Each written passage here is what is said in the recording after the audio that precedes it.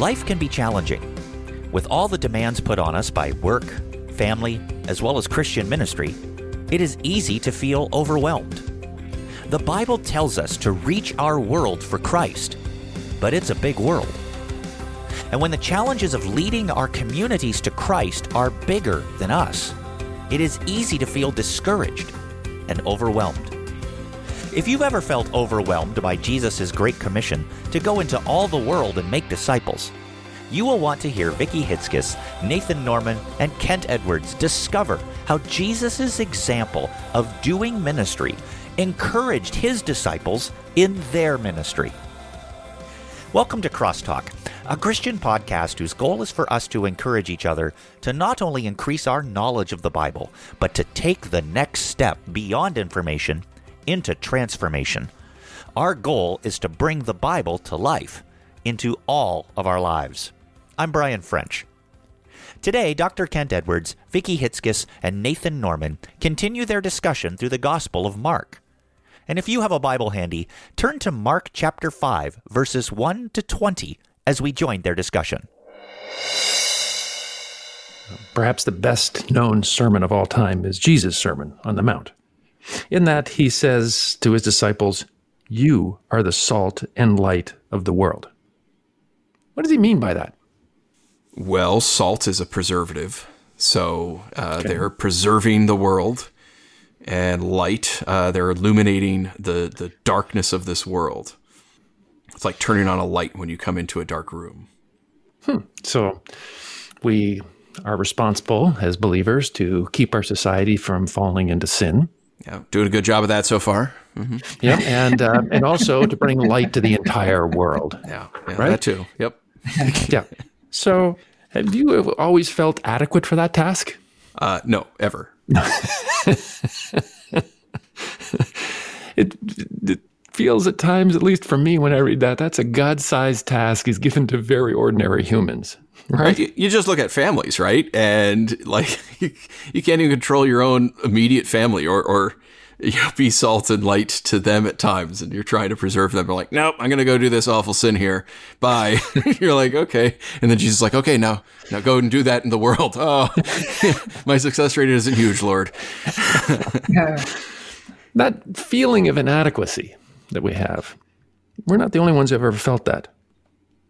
Back in Mark chapter 1, we saw last week that Jesus began his ministry by proclaiming the good news of God. In fact, in verse 15, he says, "The time has come. The kingdom of God has come near. Repent and believe the good news." Well, I think Jesus' audience has been thrilled to hear those words. The kingdom of God has come near. Why? Why would Israel be so excited to hear Jesus' message that the kingdom of God is here? Well, I mean, they are under Roman occupation to start off with, and that's never fun. Being under anyone's occupation. I mean, just ask any teenager, right? When they're around 16 or 17, they just can't wait to get out of the house. And they're occupied by loving parents, versus Rome, which is taxing them, which is not allowing them to expand, not allowing them to inhabit all of the promised land. They're abusing them and causing them to turn against each other. They're very dissatisfied. They can't wait for the kingdom of God to come so that Israel is back on top, so that they can be, again, the masters of their own destiny and no longer be oppressed. Sure. The kingdom of Rome was defined as a kingdom of evil. All manner of wickedness was present in Rome. And the kingdom of God promises God's reign, God's rule, his righteousness. It's a complete moral transformation of our world. That's great news, isn't it? Yeah. Yeah.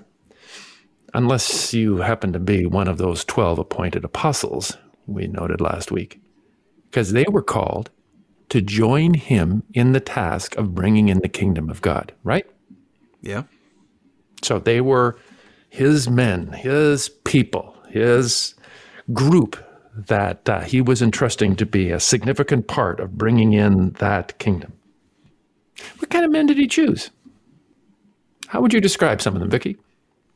Well, they were, I'm assuming they were probably coarse guys because they were, I'm stereotyping here, but they were fishermen. They weren't. Yep. They weren't guys who, if they were alive today, would have gone to Harvard. They weren't, guys that kept their shoes polished and carried the Wall Street Journal. They were guys that were home by a campfire and probably had stubble and smelled bad and were comfortable with 4-letter words, I'm guessing,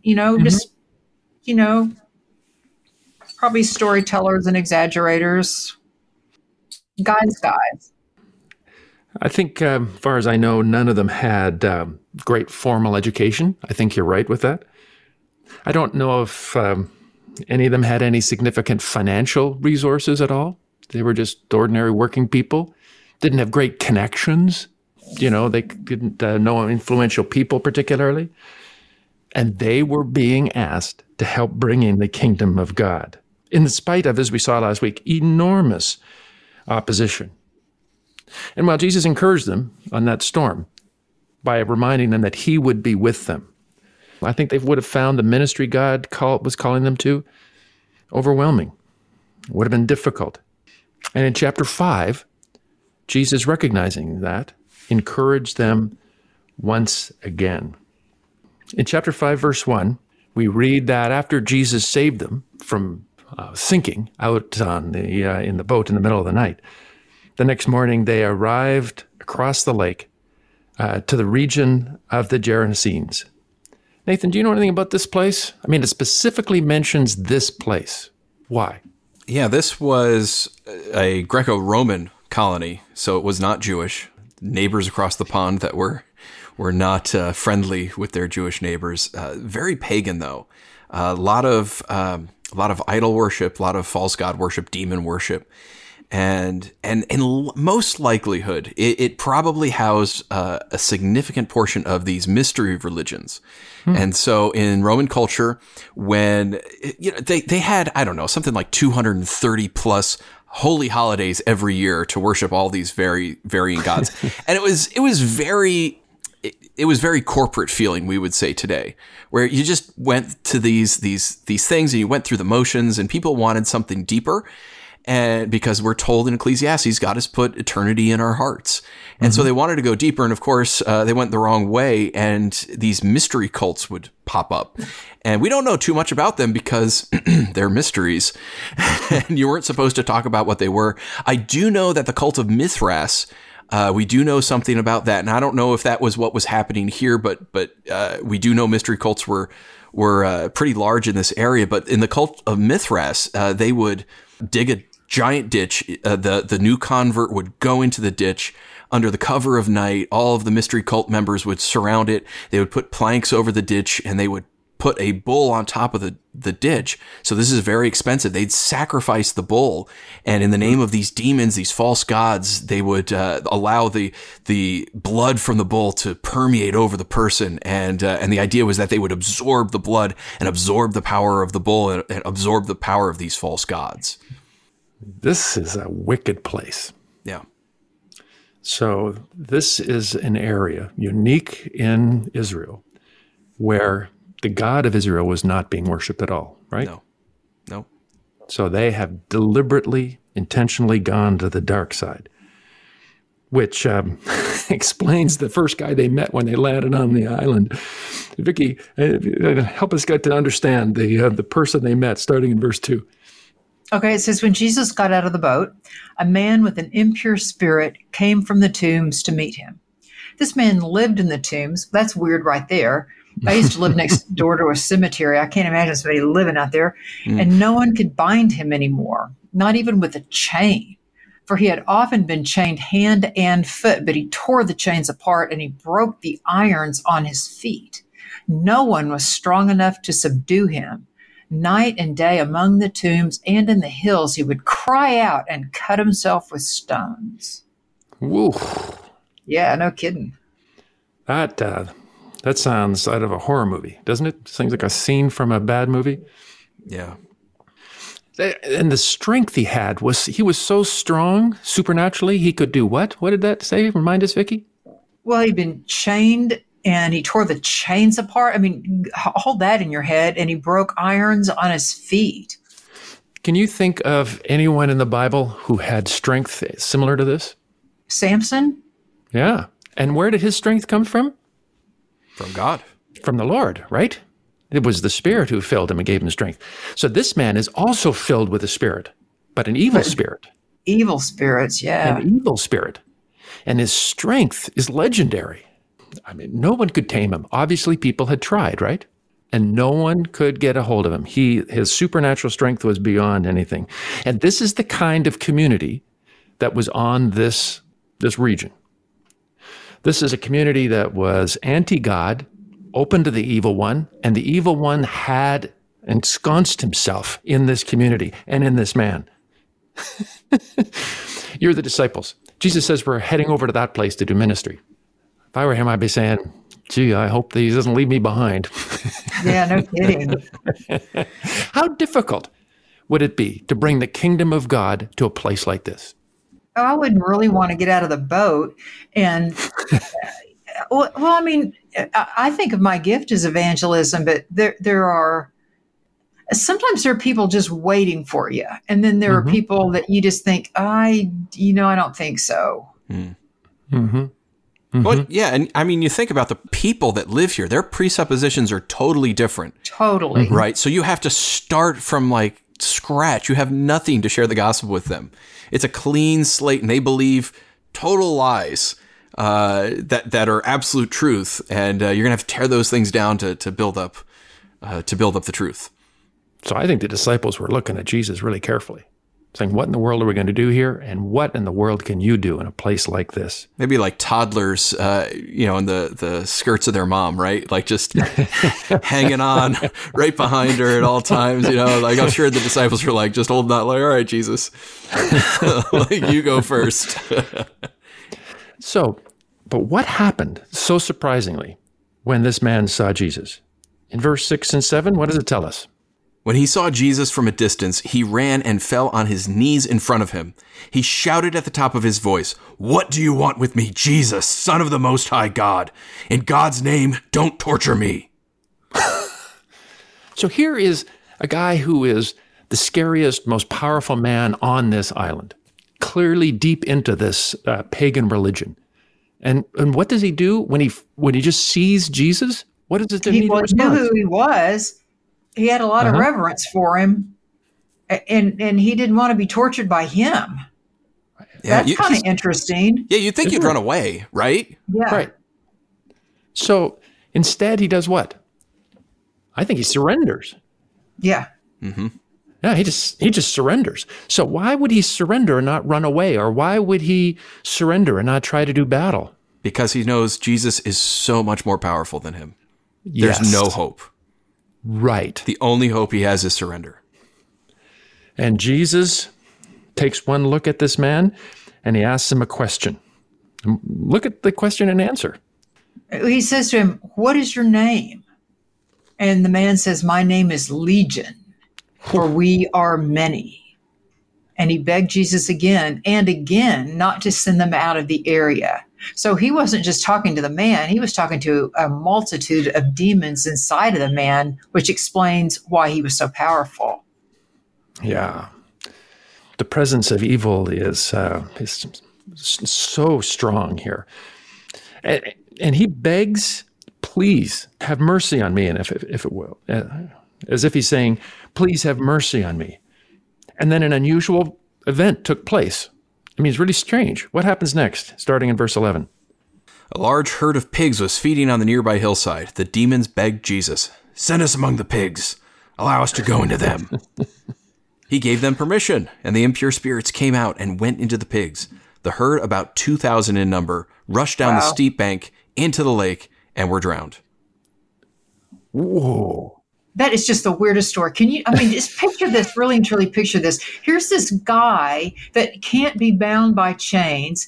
They're all afraid of him. And then he begs Jesus not to hurt him. And then he begs to go into a herd, not just a herd of pigs, 2,000 pigs.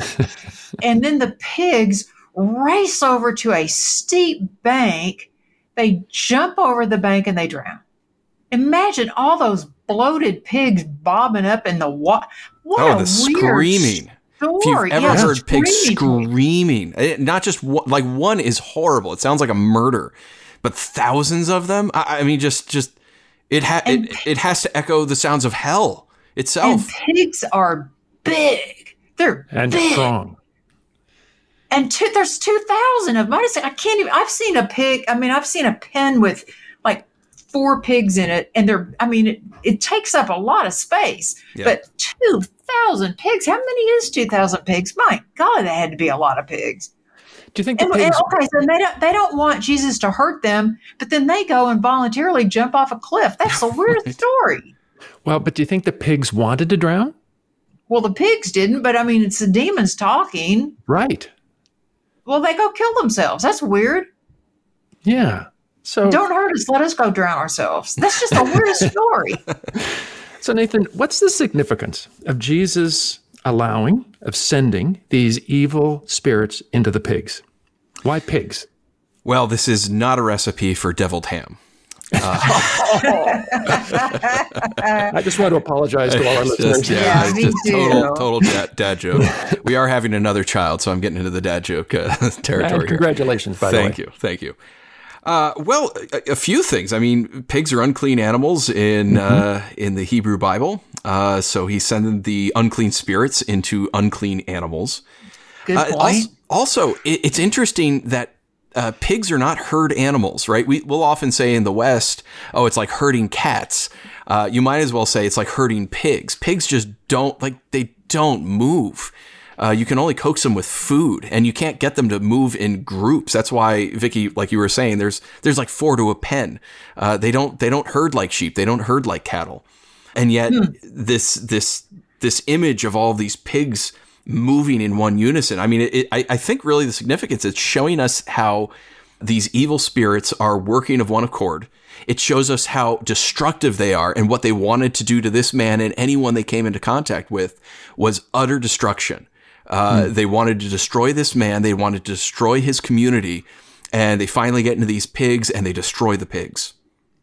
But in addition, how did they use these pigs? What was the purpose of breeding them? Were these for pork chops?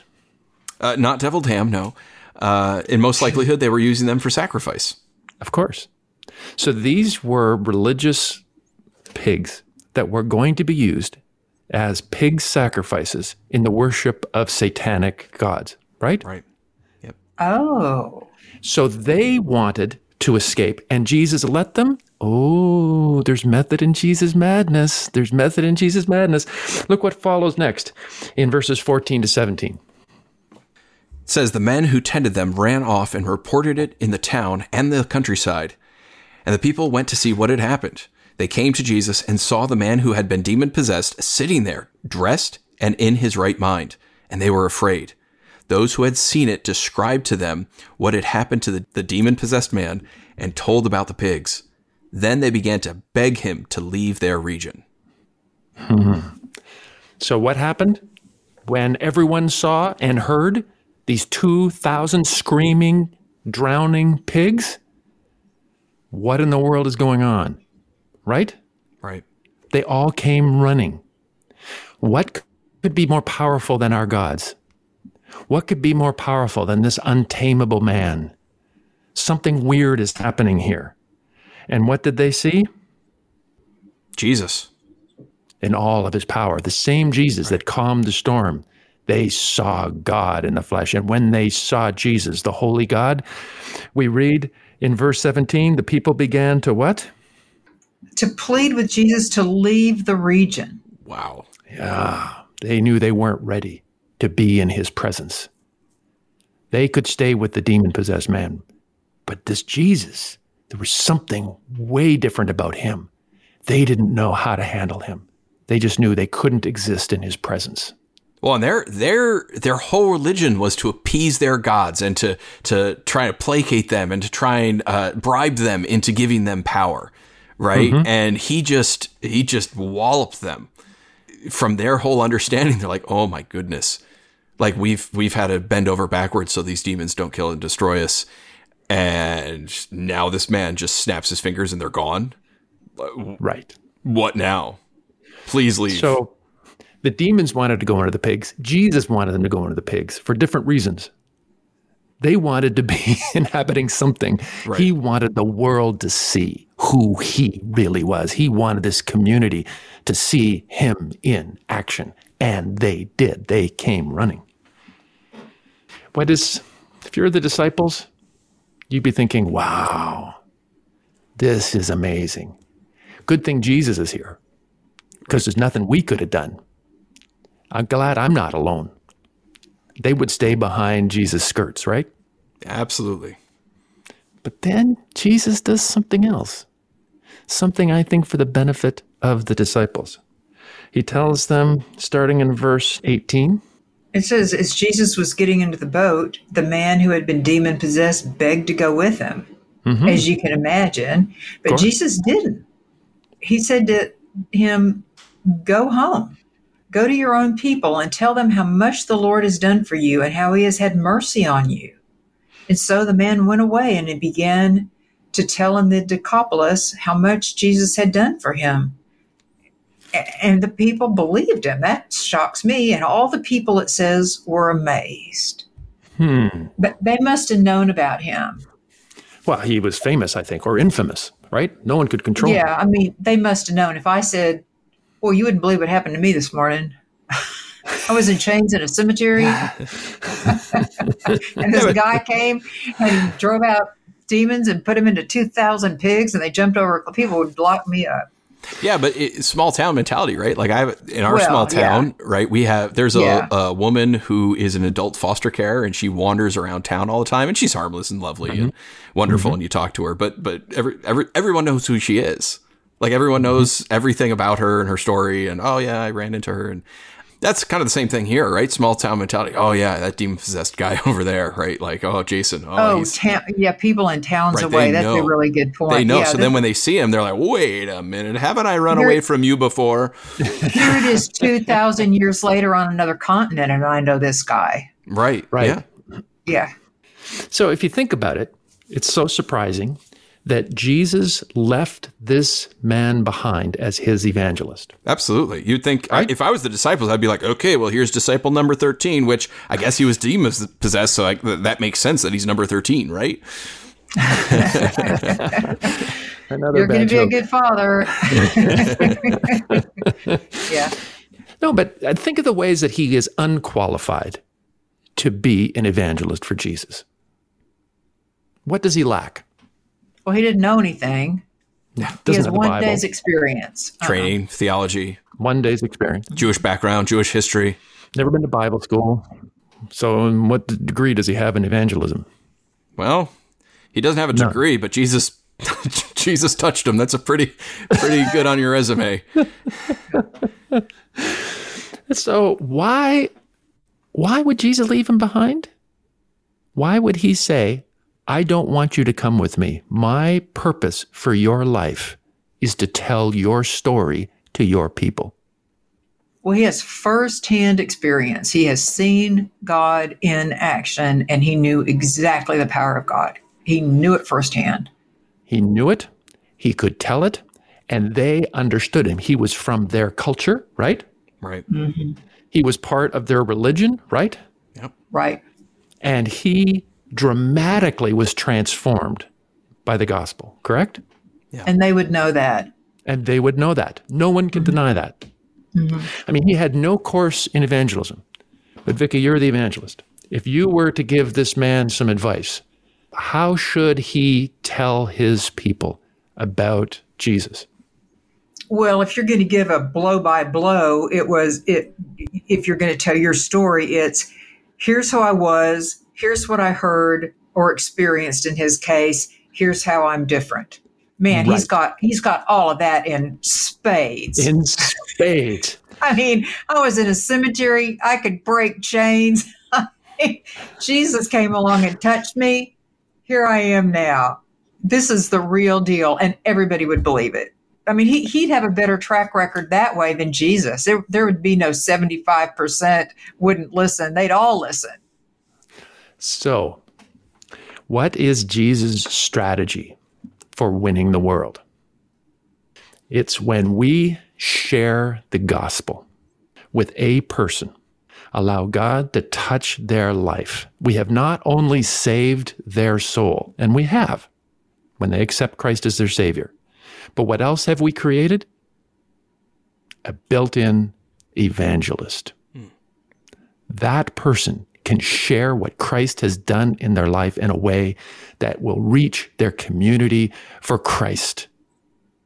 You're the disciples, and Jesus has given you a huge mission. I want you to be pivotal players in bringing in the kingdom of God around the whole world. You don't feel adequate? You feel overwhelmed? Yeah, they did, just like we do. We're given this task of reaching our community for Christ, and many times that's not easy. We feel overwhelmed with the task and all the opposition. So how do we succeed? I think we follow Jesus' strategy. He didn't try to do everything all at once. Notice there was no massive crusades. What he did was he reached one person with the power of God and transformed their life and utilized them as evangelists to tell their story to others in their own culture. How do we eat the elephant of God's enormous task? How do you eat an elephant? One bite at a time. How do we win a culture for Christ? One person at a time. Yes. Don't worry about the whole community. Focus on a person. Who do I know that I can communicate the gospel of Jesus Christ to, lead them to a saving knowledge of him, have their life transformed, and that they can join in the ministry? The disciples were seeing they didn't have to do all the work. Every time they led someone to Christ, that person was part of their team. That person was a missionary. That person was an evangelist who could share their story with their culture. Look, it is easy to become overwhelmed. It is easy to think that the job is too big and we are inadequate. But I think Jesus here sets an example for his disciples and for us, that even in the most difficult of situations, if we can bring the power of God, release the power of Jesus' gospel in the lives of just one person, and then one person, and then one person, we can start a movement that will transform cultures for Christ. To me, that's encouraging, because I need help to accomplish God's task, and the help we need is available, one person at a time. That's how you eat an elephant. That's how you change a culture. If you want to change the culture with the gospel of Christ, start with one person and start today. I trust that today's discussion of God's Word has been helpful and served as an encouragement to not just be hearers of the Word, but doers. Together, let's bring God's Word to life, to our lives this week. The Crosstalk podcast is a production of Crosstalk Global, equipping biblical communicators so every culture hears God's voice. To find out more about this educational nonprofit organization, please visit www.crosstalkglobal.org. You can also support this show by rating it on Apple Podcasts or wherever you're enjoying it. Be sure to listen next Friday as we continue our discussion of the Gospel of Mark. You won't want to miss it.